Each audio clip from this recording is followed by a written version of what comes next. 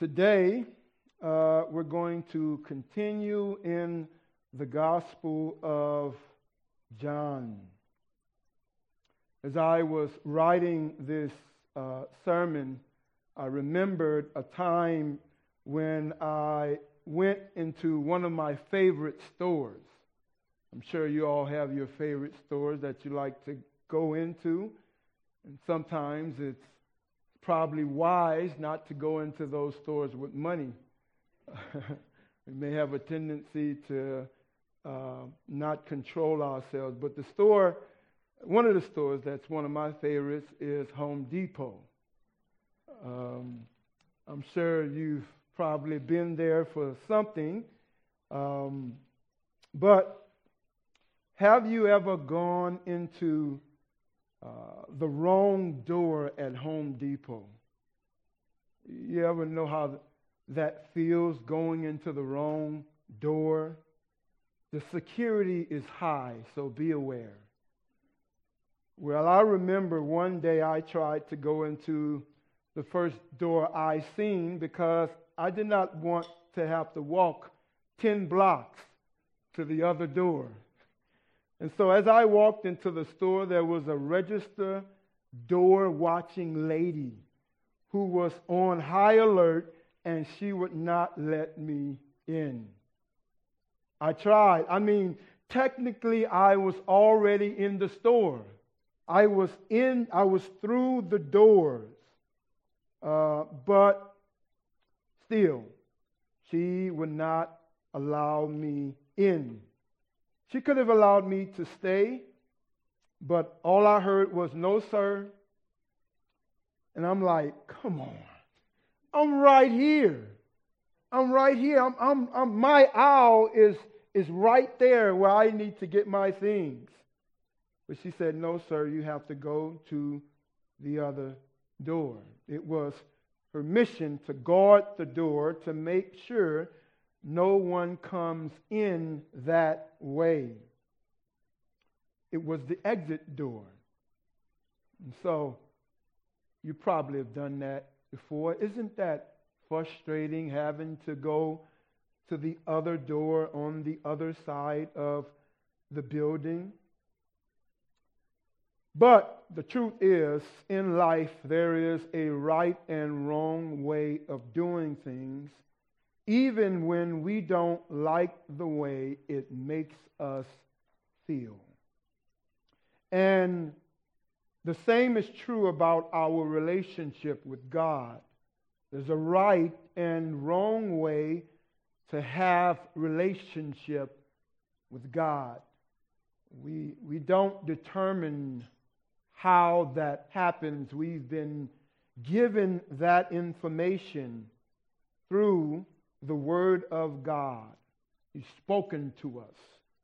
The Scripture says, all Scripture is given by the inspiration of God, is profitable for doctrine, for reproof, for correction, for instruction in righteousness, that all might be able to do that which is pleasing and honorable to God. And that's a practice, that the man of God might be complete, thoroughly equipped for every good work. And so the Word of God helps us in our relationship with God.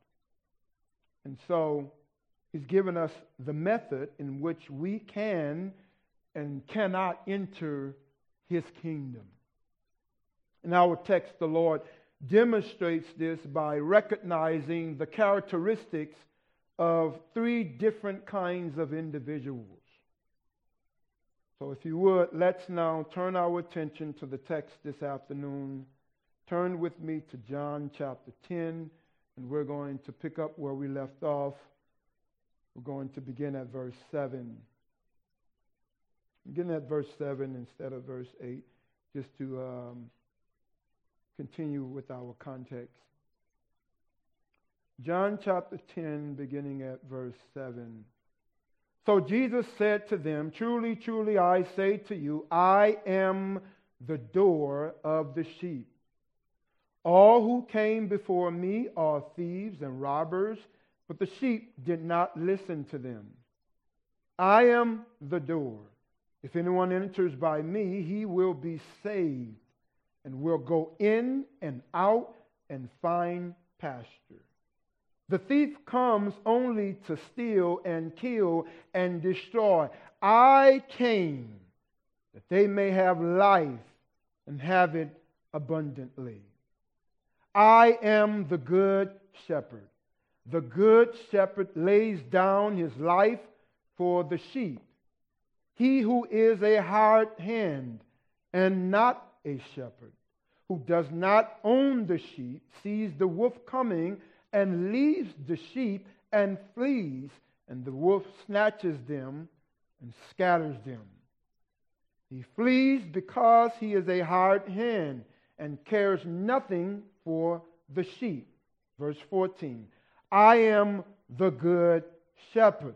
I know my own, and my own know me. Just as the Father knows me, and I know the Father, and I lay down my life for the sheep. And I have other sheep that are not of this fold. I must bring them also, and they will listen to my voice. So there will be one flock, one shepherd. For this reason, the Father loves me, because I laid down my life that I may take it up again. No one takes it from me, but I lay it down of my own accord. I have authority to lay it down, and I have authority to take it up again. This charge I have received from my Father. Let's pray. Father God, we thank you for your incredible word.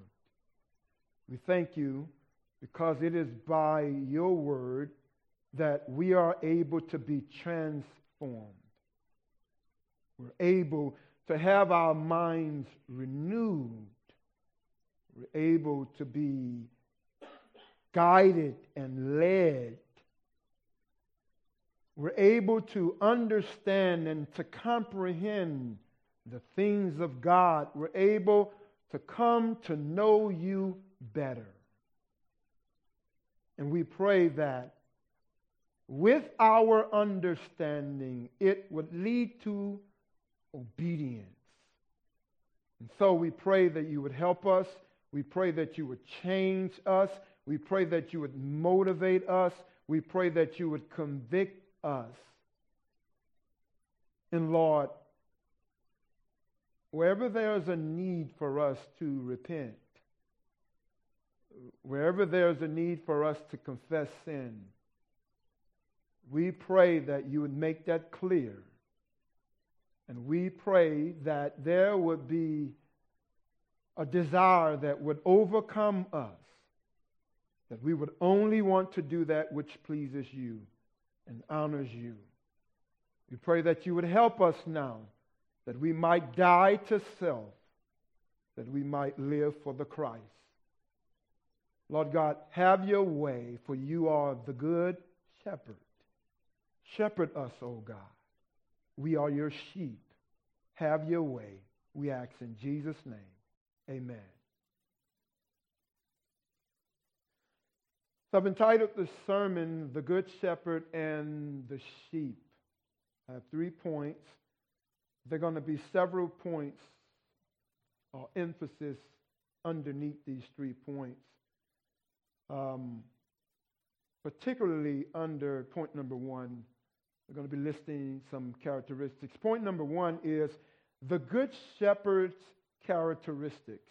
So in other words, we can identify who is the Good Shepherd and what does the Good Shepherd do. So the Good Shepherd's characteristics is point number 1. Point number 2, the big contrast. The big contrast. And point number 3, the big challenge. The big challenge. So we have the characteristics, we have the contrast, we have the challenge. And I'm going to mix it up a little bit, but I'll guide you along the way. And we'll begin with just a little brief introduction. In verses 1 through 6, Jesus started this section with a metaphor to illustrate his mission on earth by describing the wrong and the right way of entering the sheepfold. The wrong way to enter the sheepfold is to climb over the wall. The right way to enter the sheepfold is by entering through the gate. You might think of a sheepfold or a pen, if you would. There's a gate. You're going to see the Lord also describe this. You might have in your translation the door, right? But what it points to is this idea of entering in, exiting out, right? So we're going to see in verses 7 through 8, he's going to move from this idea of the gate a little bit and give some meaning behind it. So in verses 7 through 18, the Lord himself, and he's doing all of the talking. Okay? At least that's what John seems to indicate. So the Lord is speaking. He's giving the meaning of the metaphor he just used to describe two different ways of entering a sheepfold. So to understand the meaning of the illustration explained by the Lord, we should consider the kinds of individuals the Lord recognized and their characteristics. So first, he begins with himself, right? And so he's going to describe in verses 7, 9, 10b, 11, 14 through 18. He's describing these characteristics, and I'll kind of list them as I go. So, the good shepherd's characteristics. So, earlier, Jesus had emphasized the leadership role of the true shepherd, talked about that on last week, as the one who comes through the door. Now he shifts and explains in further detail the characteristics of himself as the good shepherd. And in describing himself this way, the Lord explains that he's the ultimate means for salvation in using once again the I am statement. Remember, not too long ago in chapter 6, he described himself using the I am when he said, I am the bread of life. Right? Which again points to his divine authority. Because the Jews know that that's language they heard from their descendants from when they were in Egypt and the Lord brought them out through the Red Sea. But remember, Moses said to the Lord, when I go to them, who shall I say sent me? And remember, the Lord say, you ought to say that the I am sent you. So they're very familiar with this I am statement. And so they're going to become offended because they know that the Lord is claiming divine authority. And it makes sense because people often said when they heard the Lord speak, did not our hearts burn within as he spoke to us the word of God? We've never heard anyone speak like this before. So the Lord spoke with authority. And so he's continuing again using these I am statements here, which has a lot of value, has a lot of power. And so we see this when he says in John 35, that idea of I am the bread of life. And the verse goes on to say in 6:25, whoever comes to me shall not hunger. Do you see this idea of dependence? This idea of need, this idea that I am God and you can't do anything apart from me. All right? So he says, I am your sustenance. I am everything you need for life. You can't live apart from me. I am your sustenance. I am your breath. I am everything that you need. But he says, if you come to me, you'll be satisfied. Right? So he says there, whoever comes to me shall not hunger. Right? We eat physical bread. We're hungry again in 5 minutes. Right? But the Lord says, this kind of bread, this spiritual bread, you're going to be full. You're not going to hunger. Then he goes on to say, whoever believes in me shall never thirst. In other words, when I get done with you in fulfilling you, you're not going to need anything because you're going to be satisfied if you trust in me, if you rely in me. So that means the job, he says, rely upon me. Yes, fill out the application, but trust me about the job. Trust me about the raise. Trust me about what's going on in the home. Trust me about disobedient children. Trust me. I am your bread. I am your sustenance. So Jesus is trying to show them who he is by giving them the best explanation using metaphors. We like a good story. We can see grown men and women crossing their legs to hear a good story because we can relate to it. It's relatable. We can almost see ourselves in the story. We say things like, I feel you, I feel you, I feel you, I feel you. Right? We're just saying we can relate to what you're saying. And so often the Lord will use these metaphors so that people could understand. So we see in verse 7, when Jesus refers to himself as the door of the sheep, they can relate to that. Right? Everywhere they looked in their culture, they see shepherds with their sheep. They're guiding them and directing them. So that's real relatable. It's really relatable. And so he uses this metaphor in verse 7 when he says, I am the door of the sheep. Look at verse 7 again. So Jesus again said to them, truly, truly, I say to you, I am the door of the sheep. It makes you wonder what Jesus did. It makes you wonder, what claims did Jesus make here? What is he claiming? Well, I believe he's stating that he's the door of the sheep that points to this idea of a salvation. All right? So Jesus wants his listeners to know that it is not through bloodline that people are saved. Instead, he wants them to know that he is the only way to eternal life. So here, what we see again is the exclusivity of Christ as the shepherd and the Savior. Shepherd and Savior. And to make his statement stronger, he emphasized his claims as being the truth by saying, truly, truly, I say to you. Right? It's kind of like somebody say, hear me out. Hear me out.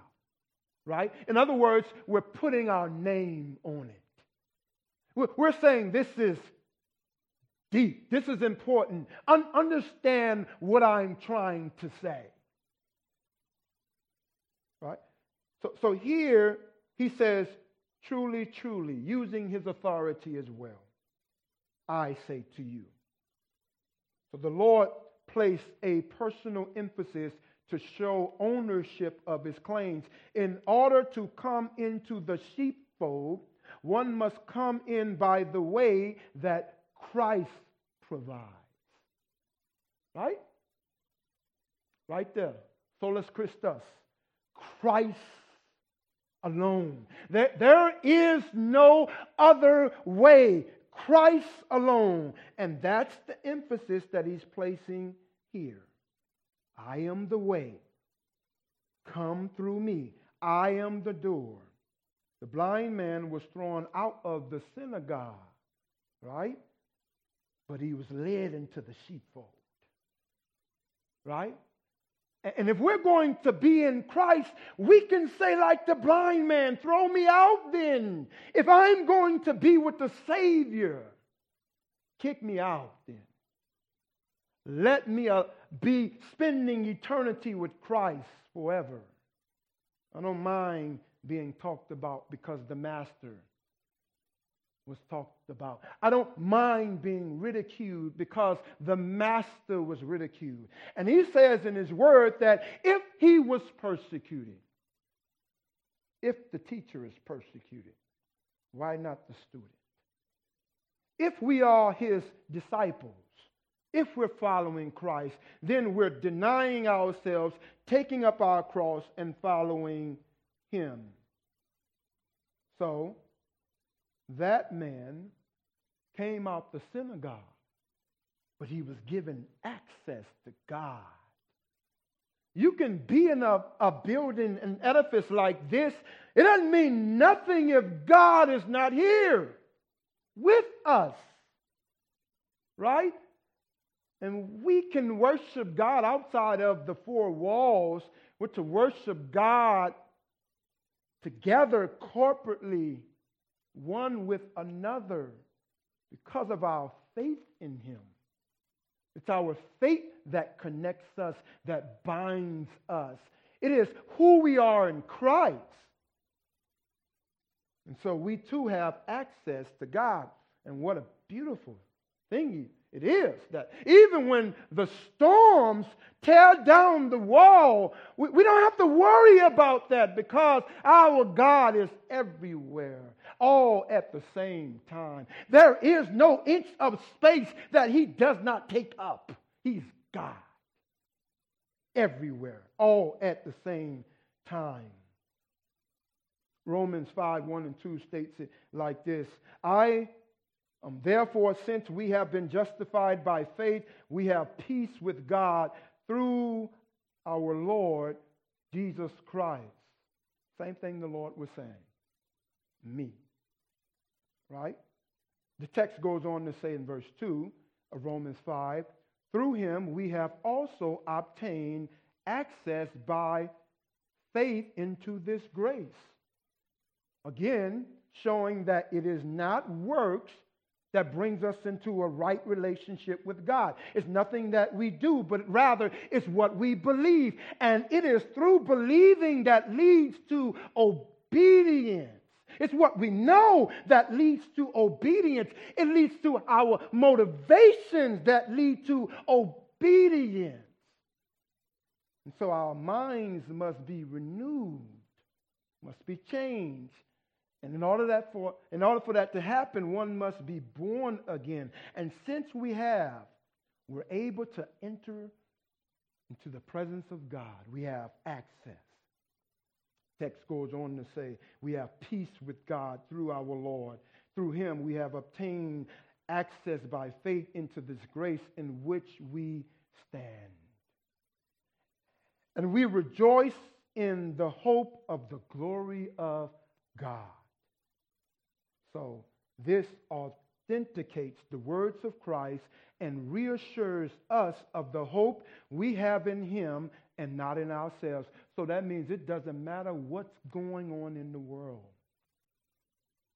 because God is controlling according to his plan and purposes, his providence. He's allowing things to happen, but he's decreeing things to happen all at the same time, and nothing catches him off guard. It's as if my wife does this very well. She can take some leftovers and make you kill yourself in eating the meal because it's so good.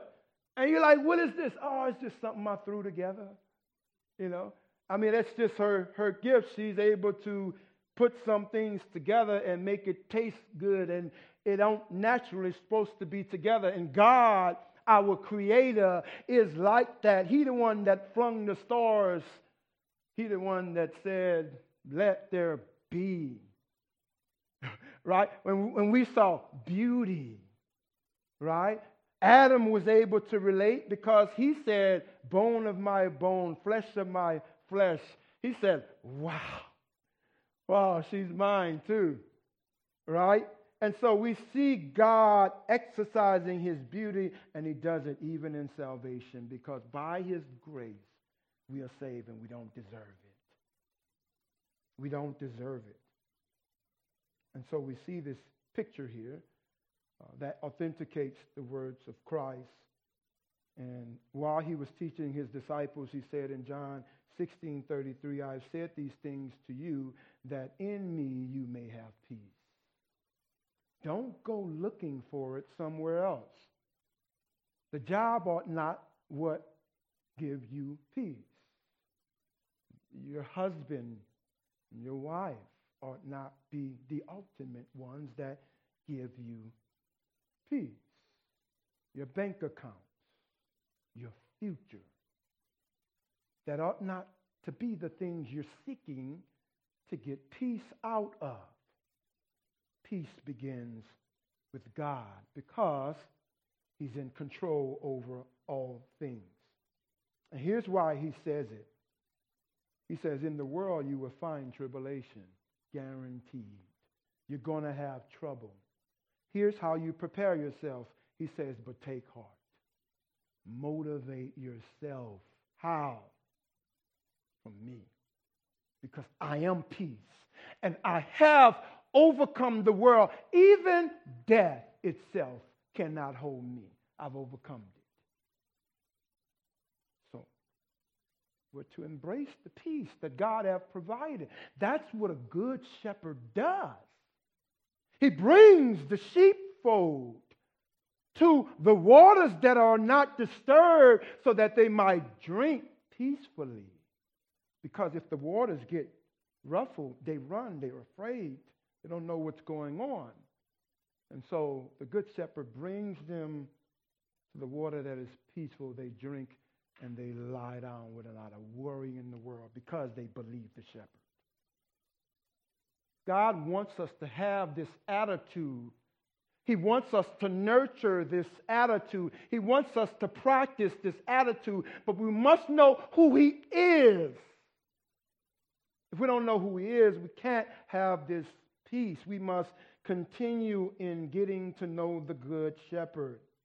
Not only is Jesus the door to salvation, but he's the provider of abundant life. We see this in verses 9 and 10b.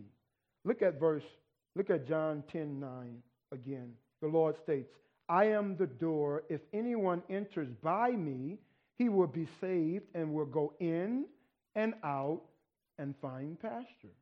Right? Then in 10:10b, right, he states, I came that they may have life and have it abundantly. So in these verses, it clearly states that Jesus offers special privileges to those who places faith in him. And one of the benefits of being in Christ is that one is saved from being dominated by sin and death, and also we are kept from hell throughout all eternity. So Jesus promises a secure home where thieves can't break in and steal. And so notice the condition that Jesus places his offer. If anyone enters by me. In other words, the door can't swing unless it's on the hinge. And he's saying, I am the hinge. I am the hinge. Nothing can happen unless it comes through me. I am the entry point. I am access. And so he makes that clear. The special privileges are clear because he's the one that is promising this. If anyone enters by me, he will be saved, right? And will go in and out and find pasture. Be satisfied. This is the abundant life, right? The abundant life that Jesus has offered everyone who believes. Salvation is by grace alone, through faith alone, by the scripture alone, in Christ alone, for his glory alone. So when Jesus offers salvation, he's providing for us all of our spiritual and emotional needs. He's providing everything. His offer is the abundant life, the only life that will satisfy us. So everything in this world will leave us empty and starved, wanting more. Right? But not the Lord. He will never leave you nor forsake you. Right? The word abundant is perizo in the Greek. And perizo means beyond. Right? This is the kind of thing that God wants to do for his children.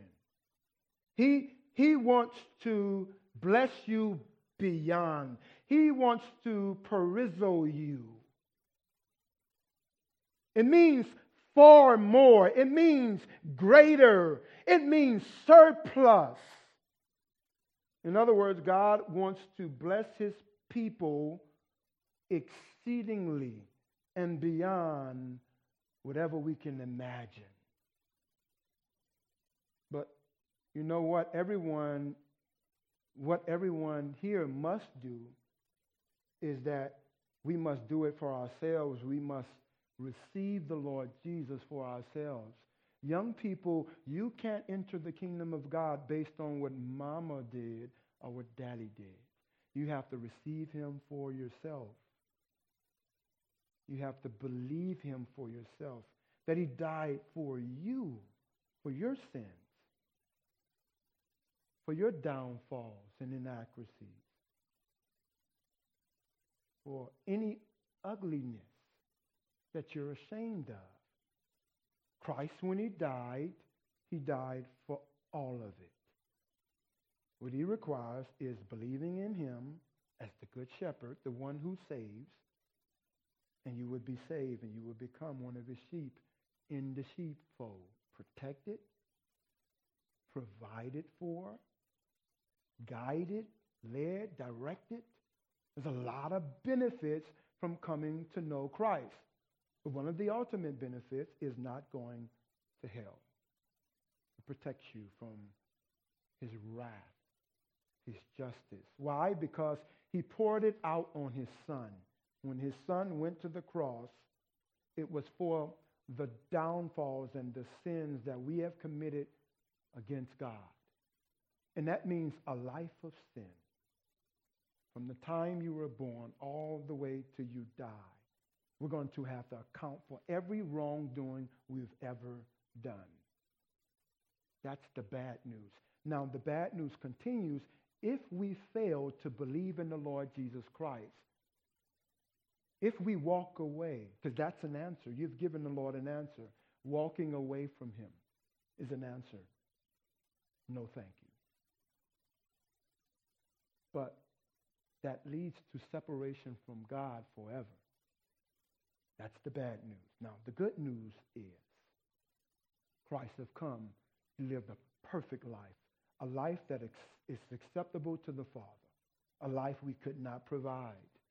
And not only did he provide the righteousness we need to enter the kingdom of God, he imputed that to us. He took our transgressions, died on the cross for it so that we might have new life in Christ. And he said all we have to do is believe in him. And all of that righteousness that Christ have done will be transferred into your account. Right now, if we go to the Lord on our own, apart from Christ, it says insufficient funds. You have nothing in your bank account that would be sufficient enough to be able to enter God's kingdom. But if we receive Christ, his mercies is grace. The scripture says he's rich in mercies. In other words, his account is so large and so big, we can never do anything that will separate us from the love of Christ. In other words, you will own everything that he has. You will become family. You will be adopted into the family of God, having all rights and privileges solely on the basis of what Christ did for you. And all you have to do is believe. That's why he says, I'm the good shepherd. Because why? I'm willing to lay down my life for the sheep. And that's what he did in verse 11 that tells us of that.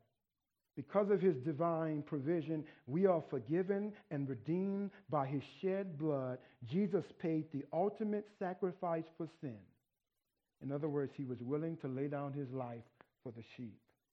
In verse 11, the Lord Jesus states, I am the good shepherd. The good shepherd lays down his life for the sheep. In this verse, Jesus discusses how he loved his people by dying for them. In other words, you want to know how much I love you? You want to know how much I love you? I want to die for you. I'm going to do what you can't do for yourself. And that's what he did. And so that allowed those who were before Christ, who were looking forward to the Messiah, they exercised faith in him. He came and died. We look back to Christ and what he have done. And so faith begins to be the means by which God saves those who trusted in his coming, who trusted in his work when he would go to the cross and be the mediator between man and God. So he laid down his life for the sheep.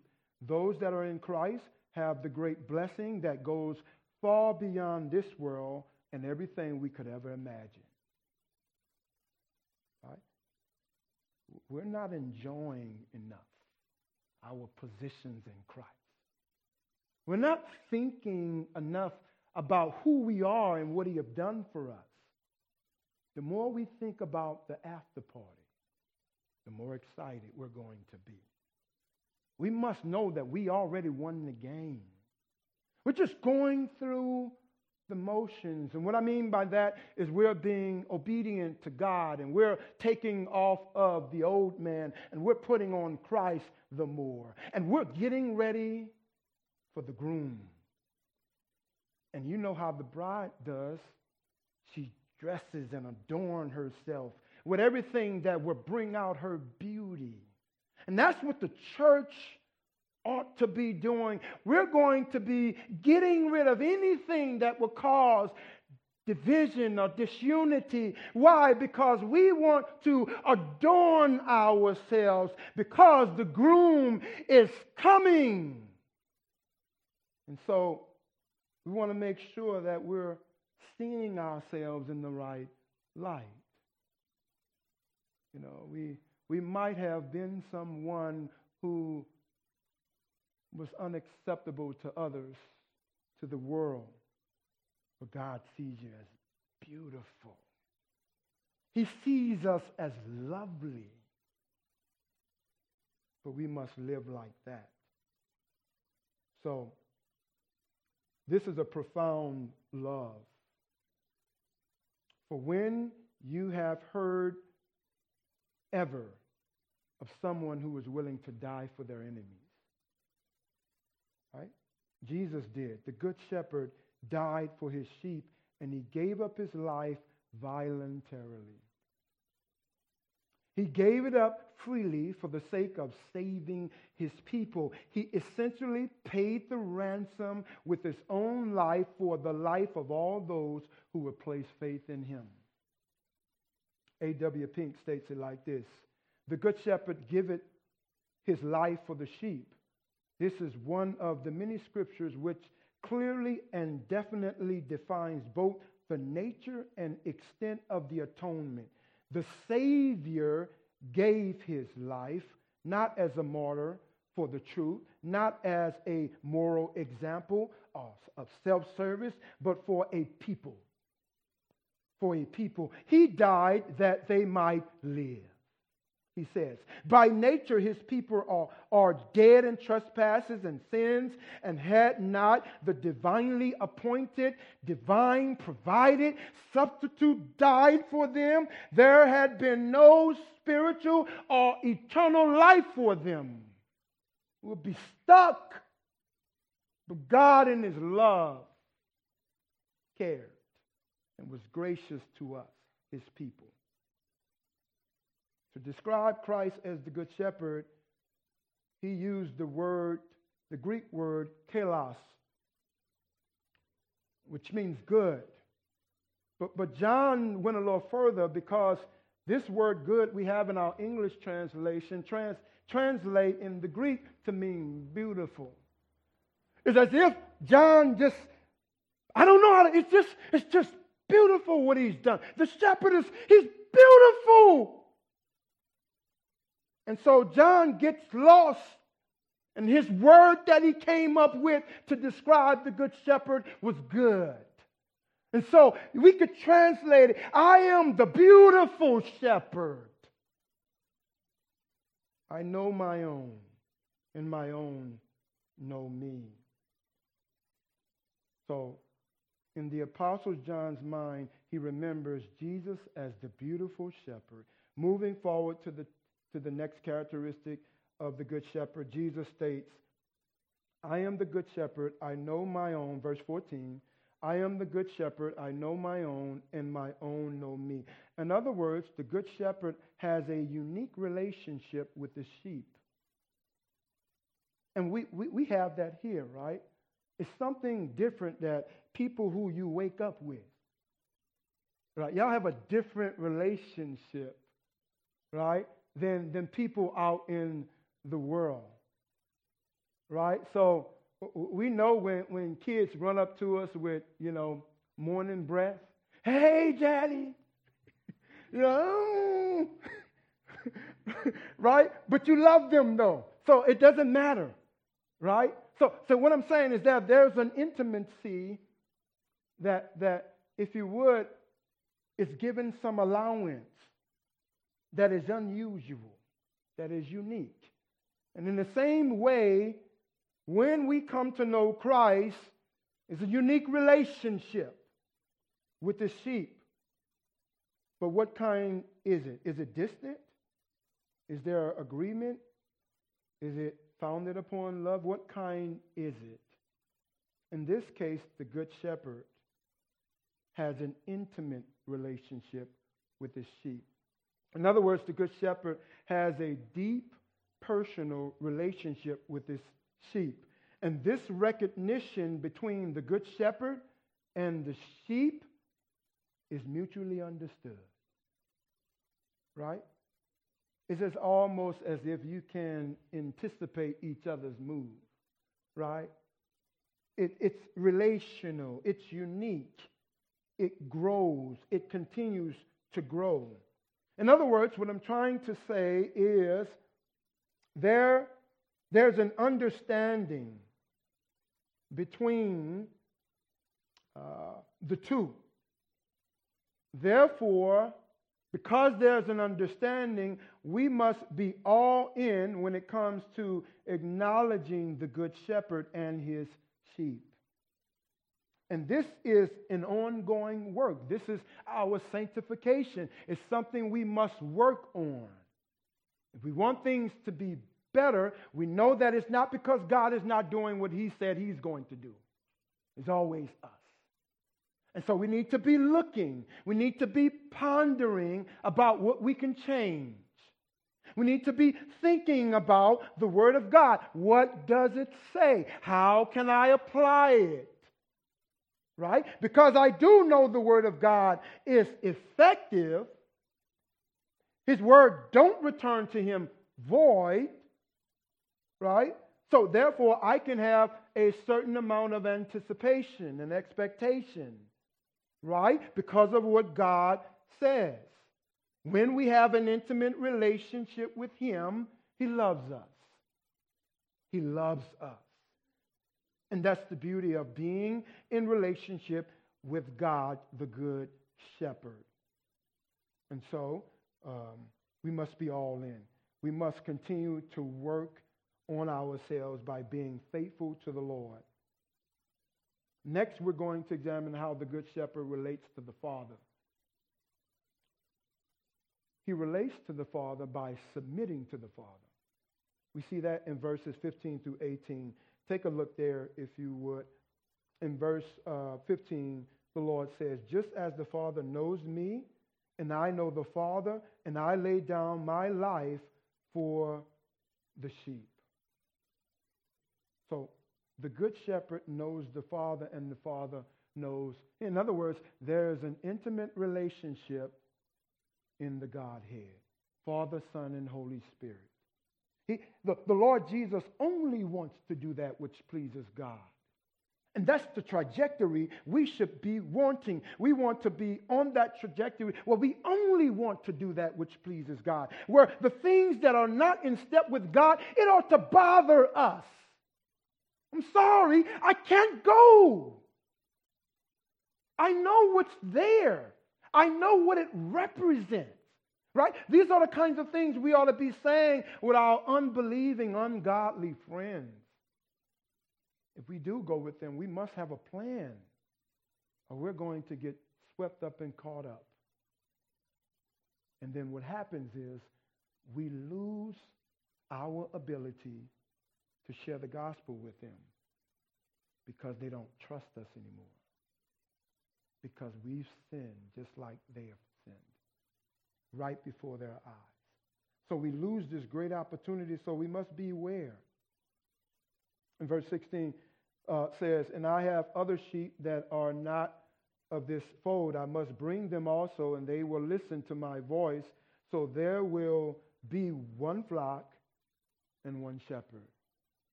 This is the kind of thinking we want to have too as well.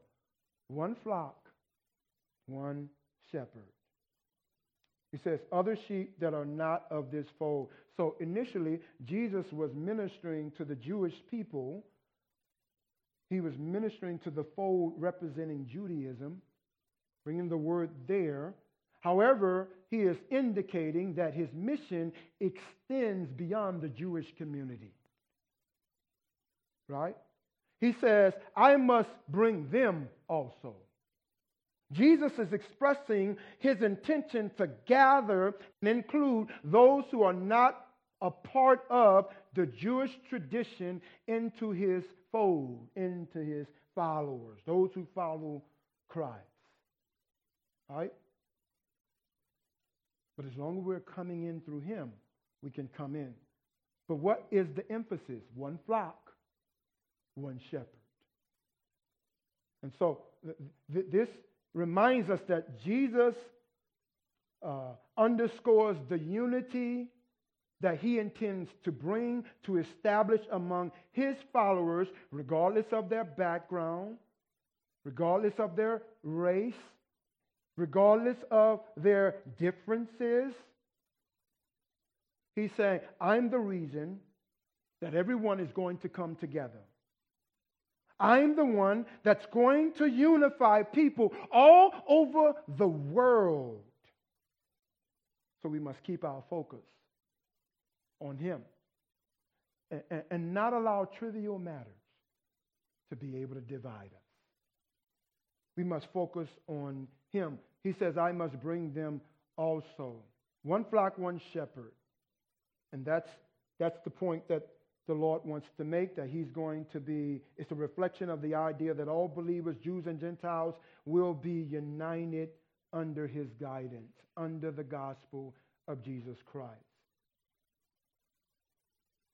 And then we see in verse 16 also that he's emphasizing this universality of Jesus' mission, right? Where people from all backgrounds and nations are invited to be a part of this one flock. And so again, it points to the inclusive nature of Christ and God's plan to gather his people from all corners of the world. And then we see that the next characteristic is that The good shepherd is loved by his Father. We see that in verse 17. For this reason, the Father loves me, because I laid down my life that I may take it up again. Obeying the Father leads to the Father loving him. We do it with our children. We're so satisfied when we see our children do exactly what we've asked them to do on first command. It's beautiful, right? And it's even a picture of our relationship with God, right? The fact that our children are obeying us, and we are fallen parents. We fail often. And to see that is just beautiful. And it points us to the kindness and love of God. That despite our failures, and despite that he knows everything that we ever do or even think about, and yet he loves us. And yet he loves us. What a God. What a mighty God. What a loving, what a beautiful God. And not only that, he has the power from the Father to lay down his life and to pick it up again. Right? So in verse 18 it says, no one takes it from me. Right?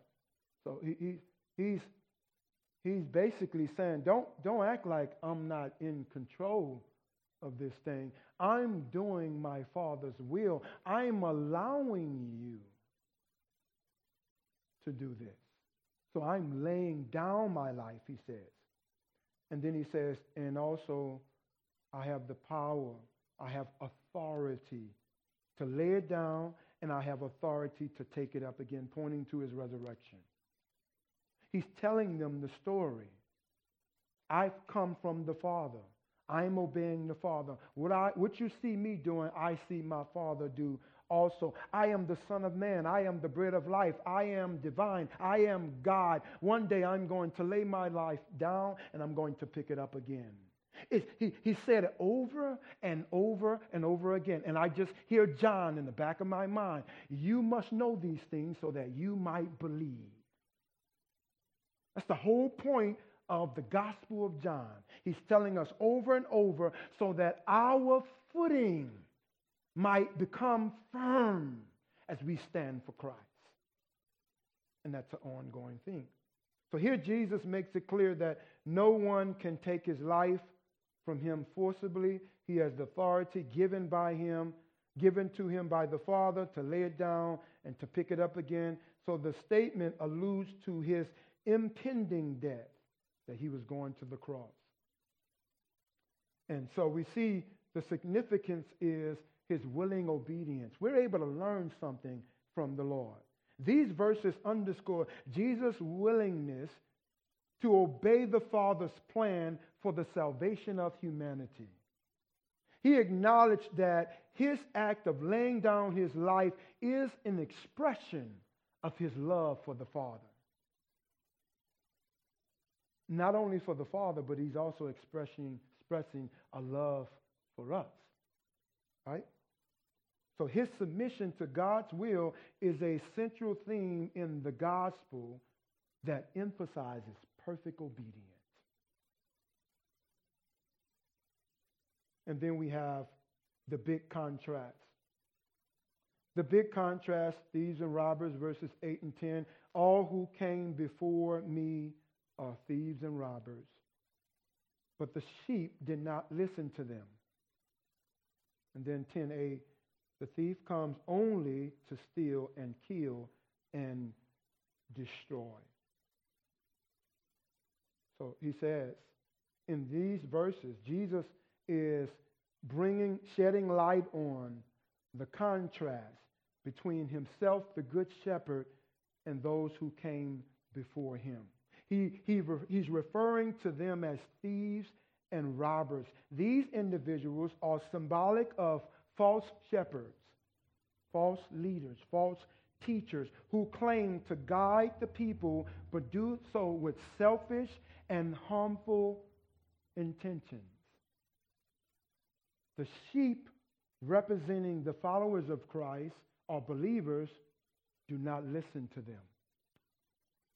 And so we see that in verse 8. All who came before me are thieves and robbers, but the sheep did not listen to them. And so here in verse 10a, Jesus further elaborates on the nature of these false shepherds.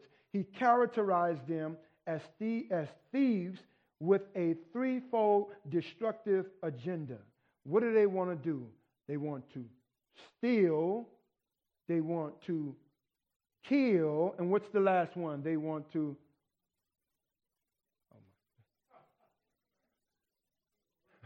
y'all with me, right? Okay, let's try it again. He wants to kill, steal, he wants to kill, and he wants to. Okay, all right. So that's the point of the enemy before us. When I mean before us, in that those who are not doing things according to the plans of God, according to the Word of God, God refers to them, anyone that exercises outside of Christ, he said that they're thieves and that they are robbers. Right? So the message here is warning against following false teaching or leaders who lead astray. Jesus, as the good shepherd, contrasts his own intentions, which are to give life abundantly, with the destructive purpose of the false teachers, shepherds. So believers are encouraged to discern the true voice of the good shepherd while at the same time being cautious. Right? So be cautious about anyone who seeks to harm rather than nurture. So we see this, that there's an important, that there's a need to discern, right? And to see what is true and what is not by staying grounded in the truth and in the teachings of Christ. And then lastly, we have the big challenge, a hired hand in verses 12 and 13. He who is a hired hand and not a shepherd, who does not own the sheep, sees the wolf coming and leaves the sheep and flees, and the wolf snatches them and scatters them. Verse 13, he flees because he is a hired hand and cares nothing for the sheep. So in these verses, Jesus employs a vivid metaphor of a hired hand and a shepherd to convey an essential lesson. The hired hand versus the shepherd. The hired hand is depicted as someone who is indifferent and lacks a deep commitment to the well-being of the sheep. They have no personal ownership or vested interest in the sheep. They are simply fulfilling a job. When danger, symbolized by the wolf, we see the wolf there. When danger approaches, the hired hand leaves, abandons the sheep, and flees to save themselves. So there's a danger in indifference. And so we see that neglect that the hired hand will do. They do not genuinely care for the sheep's safety, spiritual growth, or needs. Their primary concern is their own well-being. The message here is a cautionary one for believers. It underscores the dangers of being spiritually indifferent, neglectful, or merely going through the motions of faith without genuine care for others. So such an attitude can leave fellow believers vulnerable to spiritual harm, again symbolized by the wolf in this particular metaphor. So the encouragement for us is to be like caring shepherds for all that is here. We're to have a mind like a caring shepherd. Believers are encouraged to emulate the role of the caring shepherd, the good shepherd. Just as Jesus is the good shepherd who lays down his life for the sheep, believers should demonstrate a deep commitment to the spiritual well-being of others. So this includes providing support, guidance, protection, even when we're faced with challenges. And lastly, for application and reflection this week, I want to invite you to reflect on your relationship with the Lord, who is the Good Shepherd. And consider, if you would, this week, how you can model your life after the Lord's in sacrificial love. That's my challenge. Whatever you're doing, all for the glory of Christ, out of a foundation of love. Let us follow the Good Shepherd